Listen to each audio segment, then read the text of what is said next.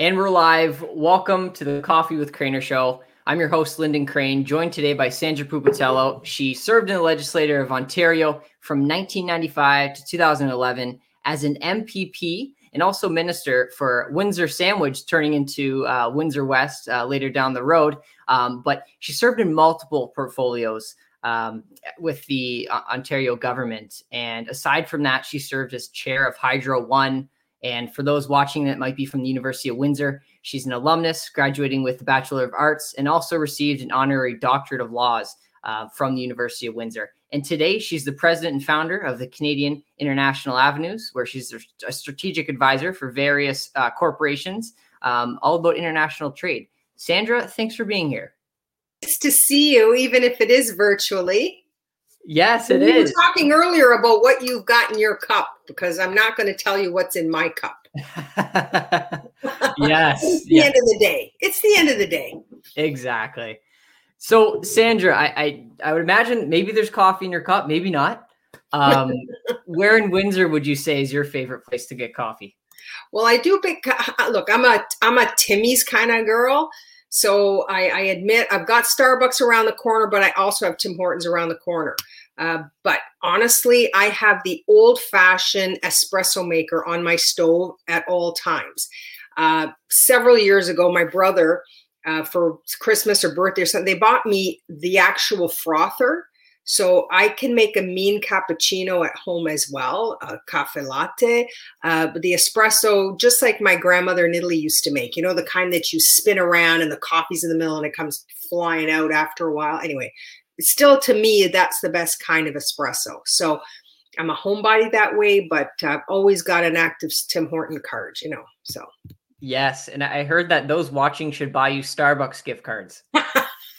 Only because we were talking that it's sort of more of my frugal nature that I can't bear to pay the price of a Starbucks coffee. And because I always have to get a latte, no fat, no foam. And it's like $5. Like $5 for this coffee. So it's always like a special occasion when I'm at the Starbucks line. So I don't do that too much. Well, if anyone wants to, please, Sandra, get a couple Starbucks cards for her. Listen, I boost them on my phone. I've got the scanner. I got the whole, I'm ready. I'm ready for Starbucks, but yeah. Well, yes. So to go into politics, I mean, you've had a very, very excellent career in politics. How did it start? How did you decide, I want to jump into politics and pursue that? Well, I'm going to probably ask you too, if you have some designs on politics. The fact that you want to talk about it kind of tells me that you just might. So I'm always fascinated with how young people get dragged in. And I'm all for dragging young people in, let me tell you. When I was elected, one of the highlights for me was a conference that Susan Whalen and I used to do every year together. It was called Women in Politics. And it was a special effort to get all these young women, 10 per high school in all of Essex County, so 10 from every school, and they would come in and spend all day with us. We would bring speakers in, and we would talk to these young women about why and how they could get into politics if they were interested. Because I found that guys just naturally find their way, and women, you kind of have to take them by the arm and pull them in. So this was my way. And the best thing about it was that years later, I would meet women who they completely made their career somehow in politics. And it all started because they attended our conference. So that's a big, plus to say, women have a responsibility, adults who have a responsibility to be mentoring young people to get into the kind of career that they want. For me, I volunteered for Herb Gray. Literally, I started at age 14. So by the time I was 30 and elected, I never imagined that that's how my political walk would go, because I was very, very happy being on executives of the local ridings and that sort of thing. But it was a bit of a shock to think, okay, maybe when I was younger, I could have dreamed that that would be something I did. But when it was happening at that point in my career, I had not thought that at that age, that's what I would be doing. I was pretty happy. I was a general manager at Rotary International, doing the club that does the most fantastic things for the community and abroad. And I loved my job. And someone asked me, And that's how I went from being the volunteer to being a candidate to be the Liberal candidate in that 1995 election. I was asked. I mean, I imagine it's fairly nerve-wracking jumping right into going as a candidate. What was that like? Well, when I started the nomination race, there were 3 gentlemen already in the race in June, and I entered at the end of August. So when I started it, I knew I had an uphill battle to sell memberships, to get my name out there, make sure that every membership I sold was to somebody who would show up at a meeting to vote for me, because that's just how it works. And I stayed at it, but we eventually had that meeting the following February. So it was a bit of a long haul. And by the time February rolled around, the other candidates dropped out, and I became the only candidate left in the race. And there you have it. Lynn McLeod was the leader of our party. I'm convinced that I would have not thought that someone wouldn't have called me had it not been that we had a woman leader. And they said amongst themselves, look, we've got to get more female candidates. I just don't think I would have had that call.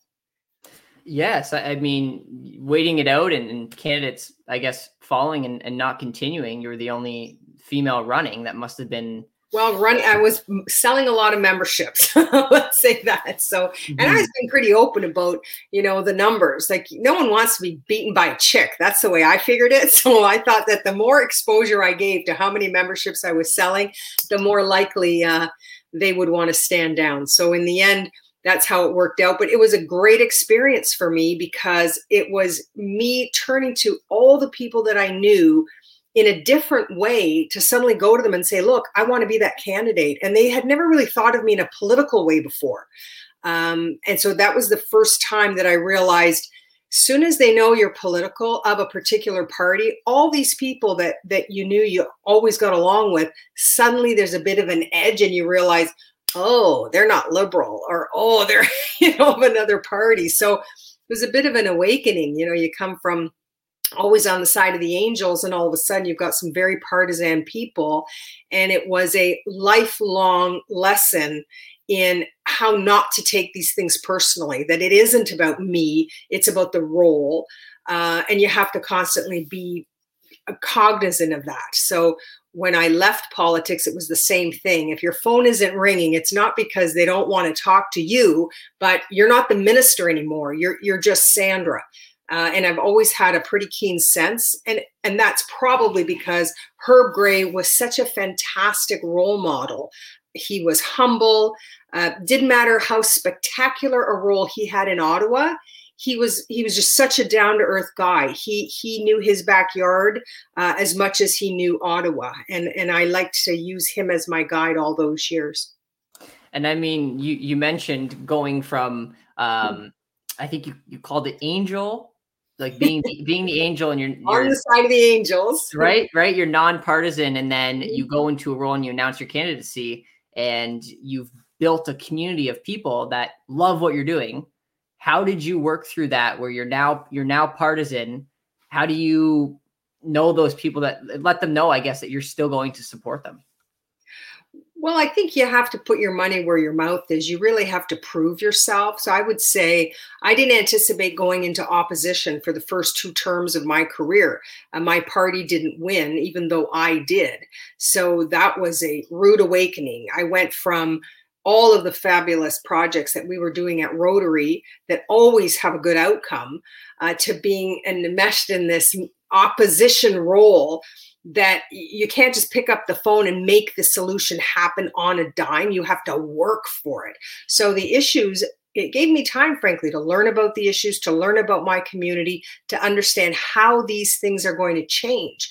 And I can tell you that when we finally became government in 2003, we hit the ground running. We had done so much homework over what Windsor needed that my list, I had a list. And I remember in May of 2011, I gave a speech at a chamber event. It was a chamber luncheon. And what they didn't, it might have been April, but what they didn't know is that I had pretty much decided that was going to be my last campaign, that I was going to announce I wasn't running, because at that luncheon, I said, here's the list I came in with, and here's the list that we finished. So when you hear that, that's got to big clue. Like, look, I had a list. I did the list. Now it's time to move on to do other things. And that list was, in my view, a pretty spectacular list of things, but it was everything that we, in talking with our community leadership, that we knew we needed to have in Windsor. It included the med school. It included the new engineering school. That engineering building at the University of Windsor, I brought the first minister was Bob Runciman, a conservative, who I begged to come to Windsor to have to do a tour of the old jail along with the engineering school.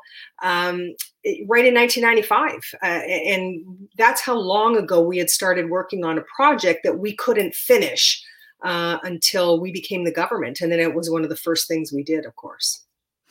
Yes. And speaking of you accomplishing your list and knowing, I guess this is where I'll hang up the suit and tie. We did have a question that came in and wondering, what are your future political aspirations? Would you ever get back into the game? Well, when I left in 2011, I honestly thought, look, I am young enough, because sometimes you have to make a decision that you're either in for the long haul and you're going to retire, or you have to get out before you're 50. So you've got some time to have a whole other career or do something different. And 16 years is a long time to have been as an MPP, finished a list, and me needing to have something more. Learn something different. I already had the best ministry ever, which was economic development and trade. I had the experience of the education ministry, community and social services, which was where the heart of the government is. I mean, if you get that portfolio right, you're doing right by the most vulnerable in our community. So I thought, gosh, how do you best that? You can't. But I will say that a year later, or whatever, that was 2 years later, Dalton McGuinty resigned as leader, and the opportunity to lead the party and lead the government became available. Now, I almost won that race, but it was a big decision to actually run, because I had left because there was no opening to be the leader at that time. So I think it's important for people who are career-minded to look for opportunities where you're constantly growing. And that's what I was hoping to do. And certainly running for the federal election last year, it is a whole new world with a completely different set of responsibilities in Ottawa. And just the way the provinces and the feds distribute rules and regs and responsibilities, things like immigration, broad infrastructure, internationalization, the border issues, those are things that are in a different realm from what I was dealing with in Ontario. So to me, that again is a huge growth opportunity. That can I take what I learned and apply it there? And I think that answer was yes. Am I done? That the jury's still out there, because you just don't know what's around the corner. I do get frustrated when I know what we had. Look, I grew up in a time where we had every single riding in Essex County, not only an MP of the government, a minister of the crown. Now, no one in your age group was even on the planet when that happened. But when we had that kind of world for Essex County, that is often, people claim it's often forgotten. Nobody was forgetting about it back then. We had Mark McGuigan, Eugene Whalen, Herb Gray. I mean, you name it. Paul Martin, even though Paul Martin's riding was in Montreal, Paul Martin Sr. Was like this omnipresent voice for our region. And I want to get back to those days, because I know that Canada starts in Windsor, Essex County, and people need to know that. We've got a lot to contribute, and our voices matter down here. So there. How's that for a long answer? That was great. And speaking on the Windsor Essex topic, where do you see the biggest potential in Windsor Essex? A biggest potential in terms of what? Our region. What do we have as an advantage, do you think? Or what do you love about Windsor Essex? Well, okay, start like at the high level. Now we're going back to my days when I was economic development and trade minister, and I would be selling Ontario all over the world. And I would say, let me tell you about my hometown. Windsor is at the same latitude as Northern California. So just for some perspective on how far south we are, we have the best weather in the country. And I always marveled at how does BC or Vancouver get this nomenclature of fantastic weather? It's always raining there. I mean, you know, in fairness to them, I have friends that live there, but nonetheless, we've got great weather. But our location, to a better point, not just for climate, which causes a fantastic agriculture environment where literally the cash crops of Canada come from Essex County. But in addition, the way we're nestled right in the middle of North America with this fantastic reach to our entire, you know, the whole of the continent. And then the way we've built our infrastructure for trade, we can be abroad in 5 minutes with our products. So when it comes to how we make things, we are literally at the heart of manufacturing in Windsor, Essex. And then we have the logistical capacity to go around the world. There isn't a place in North America that's like Windsor, Essex from that perspective. So I find it easy to sell, obviously because I did it, but I've also gotten to know our business people and I know how international they are. And we're just a very quiet secret, but we've got a fantastic environment to sell in Windsor, Essex. Yes, it's definitely a great place to be. And if I wasn't from their region, I'd move down here right away, right? I think you well, sold it to me. Lyndon. Don't count your chickens there. You might. So let's talk about your time as an MPP and minister. I guess, what were some very proud moments you had during your time in office that you could share with us? You know, I think what's surprising is not necessarily the big things. It's not necessarily, I will tell you that at the announcement, sitting next to George Smitherman, we had George Smitherman here, Dwight Duncan there, and the three of us at the medical school announcement was, it rocked our world because it became that pivotal thing that meant we don't have a family doctor shortage anymore. It took us a little while after the doors opened, but that was our long-term solution. Man, did that ever feel good. When we launched the new engineering building, and I even got involved after I left politics in some fundraising for the university to name the school after Ed Lumley, who's a long, proud Windsorite. Mm-hmm. That when we launched that school, you know, after you work for something for so long, so hard, you almost can't believe it's there. And there it was, like, oh my, that was fantastic. But the things that I remember regularly are, you know, the people that I run into on the street that I met at one of their darkest days because they came to me because they had issues. Mm-hmm. And I had probably, you know, to this day, I still think I had the best staff that worked with me in my office that were like on it 24/7, helping people. We would be on the phones at 6 or 7 or 8 o'clock at night with bureaucrats all over the place trying to solve problems for our constituents. Those little things that we managed to solve those to me are really meaningful. I had a great example that Candy Flood, who used to work with me literally from the moment I got elected right up until I retired, she said to me one day, we were building the new highway that's taking us to the new bridge, so the Herb Gray Parkway.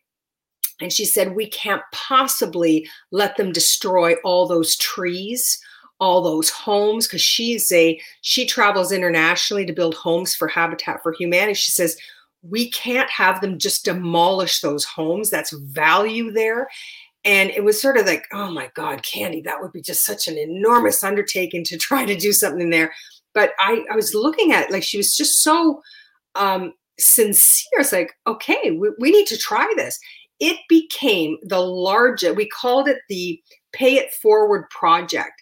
And it became the largest initiative of its kind. I want to say in the world, because I don't know if it happens anywhere outside of Canada, but certainly in Canada, where we even had to train volunteers under the new Species at Risk Act because our volunteers went in to take out all the materials. So we worked with Habitat for Humanity. We had to get an army of volunteers to take out all materials that could be saved, Then we went to these forestry type groups, nursery type volunteers, to take out as many trees and bushes as we could survive so that we could relocate them all, because otherwise they literally would have just been torn down by bulldozers.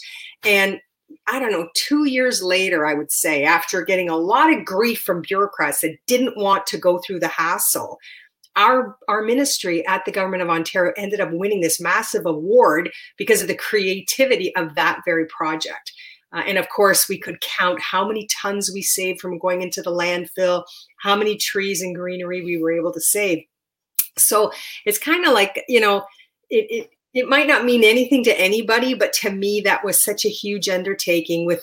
Came all from an idea that Candy had, and it meant so much that we could find a way to make that happen. So that's kind of a cool project, and something I like to think about. And I have a ton of little things here and there. I don't have one of those vanity walls in any one place, but here and there I have these little things that will remind me of a whole story of this really cool thing we did in some one of those years while I was elected.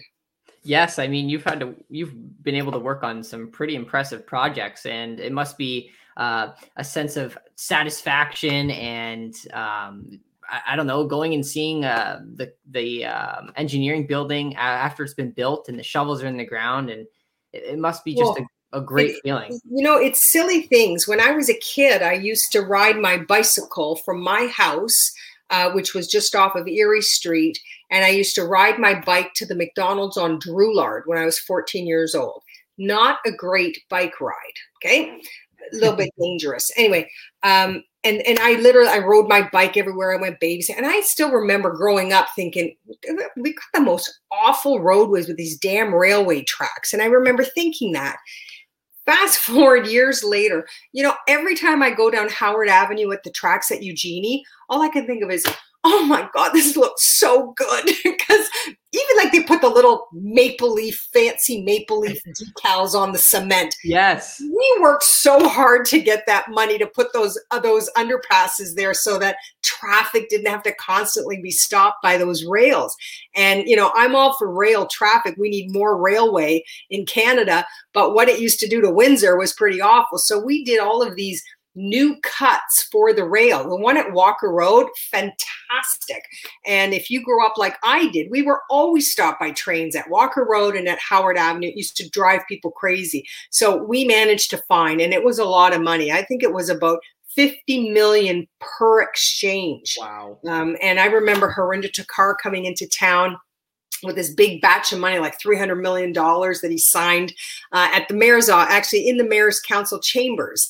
And we got money out of that pot to finally do those interchanges. So, if I take a ride around Windsor, I get to look at this stuff and say, oh, I remember arguing with so-and-so about that one. And I remember that fight. And it's just a great, anyway, it's fantastic. It's certainly not just me doing those things.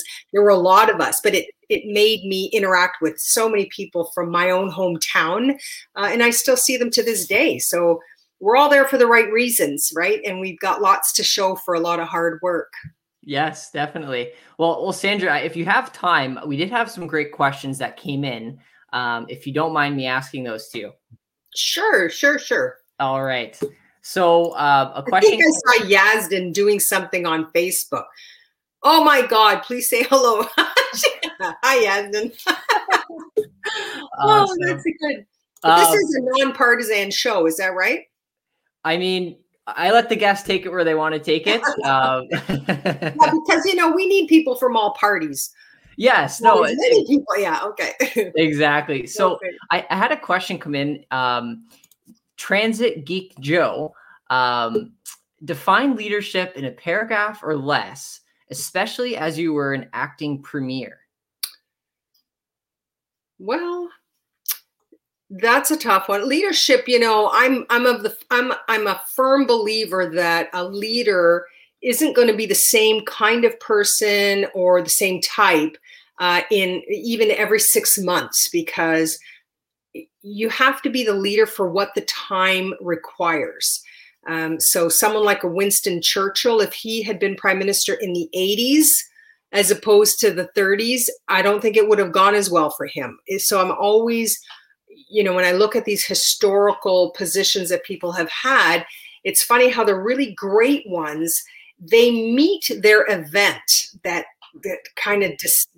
then distinguishes them as a good leader. Mm-hmm. So I wanted to be the type that when we're in a crisis, the population has to know that there are people they can turn to have that feeling of relief, like, okay, she's got my back on this one. They need to feel that. And that's, I sort of took my lessons from some of my mentors who I thought were great leaders, and they had a capacity of patience. They really listen. So if I had to define the characteristics, is listening, because you can't listen if you're talking. Right? And all the people that really, I talk a lot, well, you can't be listening if you're talking. Mm-hmm. And so I think it's really important that leaders are humble, that they don't forget where they come from, and that they listen. All those other things, like you have to be smart, you have to be curious. I think those are a given, but in particular in political leadership, all of that other leadership characteristic that you need, like curiosity and being humble, etc. But when you're in politics, you have to listen. You don't have eyes 360 around your head, so you can't possibly know everything that's going on around you that is going to influence how you respond to events. So you have to have that capacity to listen.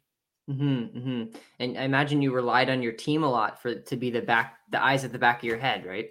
Oh, I did. And I when I reflect, even today, when I see the people who worked with me in my offices, when I look at what they're doing today, it is just a constant reminder that I had such great people and that we could feed off each other. If I was there at 7:00 at night, I was never by myself. There were always others with me, prepared to put in the long hours.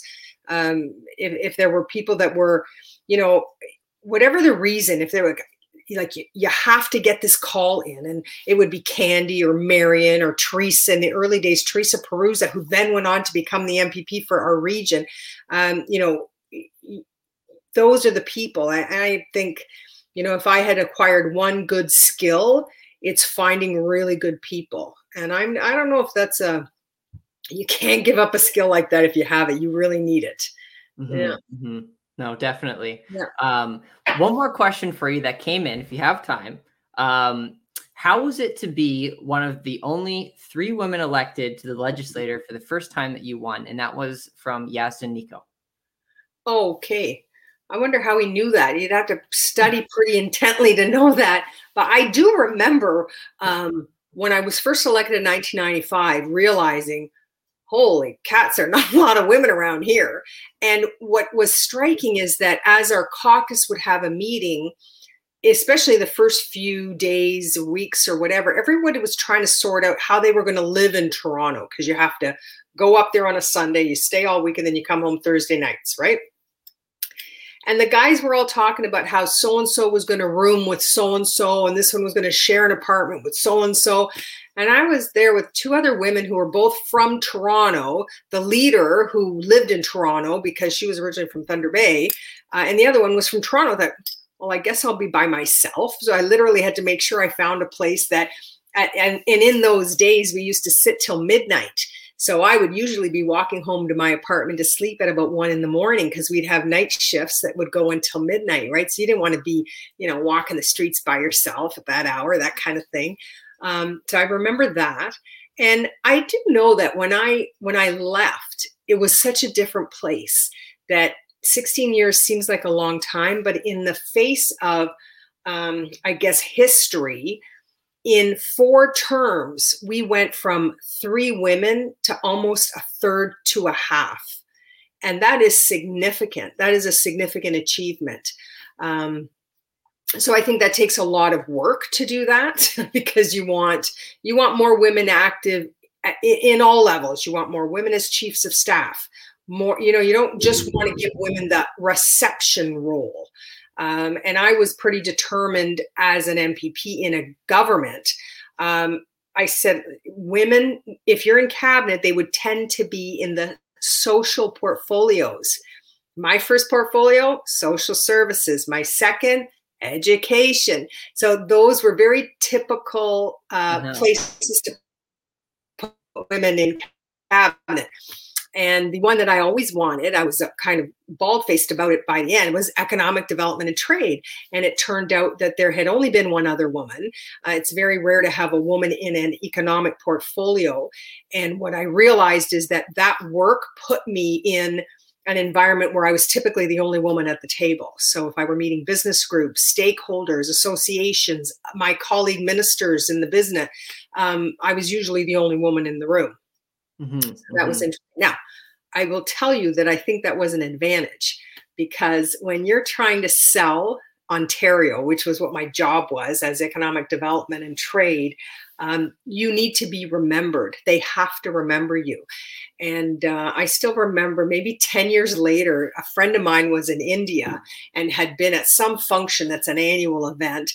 And the local business people had went to this fellow who they knew was from Ontario. And he said, now what happened to that? Where's that tall one, that tall woman with the long hair? Like, in the end, after all that, it just became that the fact that I was a woman made me memorable. Even 10 years later, they were still talking about Ontario and this sort of thing. So I don't always think it's that bad. So I know we're not at half yet, and we should be getting there and more. But I feel like I took advantage of being a woman when it suited us. And I didn't feel like it was a detraction all the time. It gave us some challenges for sure, and some issues that we have to face as politicians that I still see women are facing today. Which is very unfortunate. But in the main, I had a leader who was, I could only describe him as an egalitarian. He absolutely was. I was very fortunate that way. Now, I mean, working in economic development and trade as a woman, that must have been nerve-wracking. But at the same time, you said, like you mentioned, you left and people remembered you. And yeah, because they go, oh, like, where's that woman from? You know, and it was sort of like the first day I went to Queen's Park when they would do this get to know you session. It was sort of orientation of the house. And I'd be walking through, and I remember we didn't win a majority, so there weren't that many Liberals there. So they were all Conservatives, because they just swept the House in that election in 1995. They probably had 80% of the seats. And many of them were, let's just say, my complete opposite. So they were probably all over 60, white guys. And everyone asked me which member I worked for, because from their perspective, what would a young woman at that time, what's she doing in this room, except that she must be working for one of the MPPs? And I would keep saying, no, I am the MPP. I'm the MPP from Windsor. So anyway, those are the first couple of weeks of the job. And then we had to make sure they remembered Windsor. So I like to think that they certainly remembered after that. Yes. Well, I think when many people think of Windsor, they think of Sandra. And I think you've been an absolute champion for Windsor Essex, and it's shown. I mean, receiving the 2014 Canada's Top Most Powerful Women Award, right? It speaks to the involvement and the advocacy work you did for women's issues across government and across Canada. It was all a lot of fun too, so it had that added benefit. But yes. Yeah, I thoroughly enjoyed it.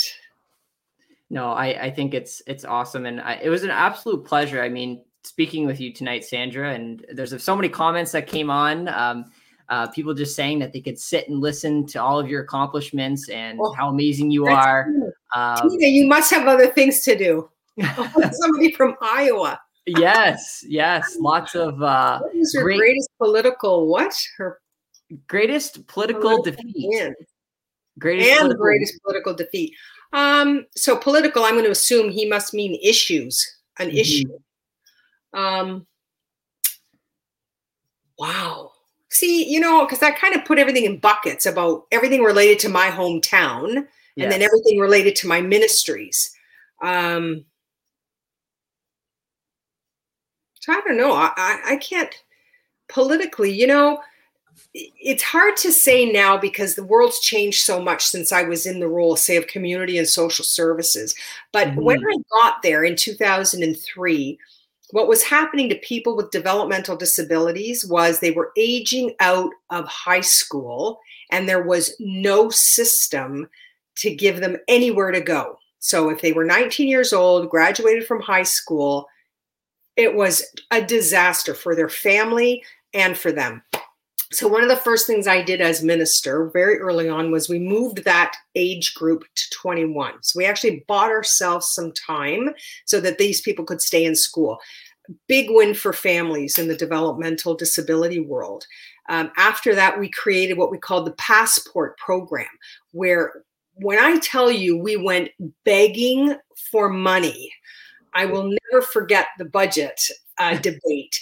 And you're not supposed to talk about what goes on in the cabinet, so I won't, other than to say I had so much support from my colleague cabinet ministers for them to all have to say, we have to give her more money because they knew what we were going to do with the money, because I could tell them these stories about people with developmental disabilities who are adults and the system isn't capable of managing them. And we put in what was at that time just like a record amount of new monies into the system. And to this day, I still see people that are involved in the developmental disability community. And we just have like this big bond because at that time it was like we moved the earth with what we were doing. And, and I think today, the challenges that exist today, we haven't solved the issue yet. All I know is that when you put people in that role that have the will, there is a way to make a difference. And those kinds of funds, they impact so many people because it isn't just the 25-year-old with Down syndrome that needs a place every day to go. It's the 4 people that live in the home in his house and how they're impacted. It's the aging parents who worry where what do I do? What happens to my son when I die? And these were very real questions for me. And it really came back to, for me, I don't know if anyone's going to remember, but I will never forget a woman named Peggy Reno in Windsor. And I was in university volunteering on her board. And at that time, the board made a huge decision to buy the Edinburgh School, a grade school. And it became the home of this agency that took care of adults with physical developmental disabilities because they needed a place to go. But I'll tell you, Peggy lives on today because the people she influenced ended up being in positions that could actually do something about it. And she's a Windsorite. And I can tell you, when I got to see what was happening in the world of developmental disabilities, people like Peggy in Windsor were so beyond, like they were so before her time in the way she thought. I showed up at Queen's Park thinking, every community bought schools and revamped them for these types of programs. But in fact, that was not happening, but it did happen in Windsor. So I don't know. I just found that Windsor, we were so ahead of our time. Hospice is another fantastic example. You make an assumption that every community has a hospice as legendary as the one we have. In fact, Windsor's was the first one to actually get government funding for their services from our government. And I still remember that Carol at the time as the ED, they put a big tent outside and we had this big event. George Smitherman was the minister at the time. He came down for this big announcement. And it was amazing that once again, Windsor shows the world that we can do these things in a very different and creative way. And then finally, the government's catching up, right? I mean, yeah, funding for developmental disabilities and a new hospice, talk about achievements for Windsor and talk about a resume. I'd say you've accomplished so much and continue to be a huge voice for the folks in Windsor Essex, aspiring politicians and even women. And Sandra, I really value your time tonight being on the show. Well, it was nice talking to you. And so next time we're going to have a coffee in real time. Yes. Maybe we can do one of these in person. That's it. That's right. We will. And thanks to everybody who sent their little notes along. That was fun to watch them pop up on the screen while we're talking. That was great. Yeah. Thanks, Lyndon. Thanks, Sandra. And thanks to those that tuned in. We'll see you very soon. Good stuff. Take care, everybody.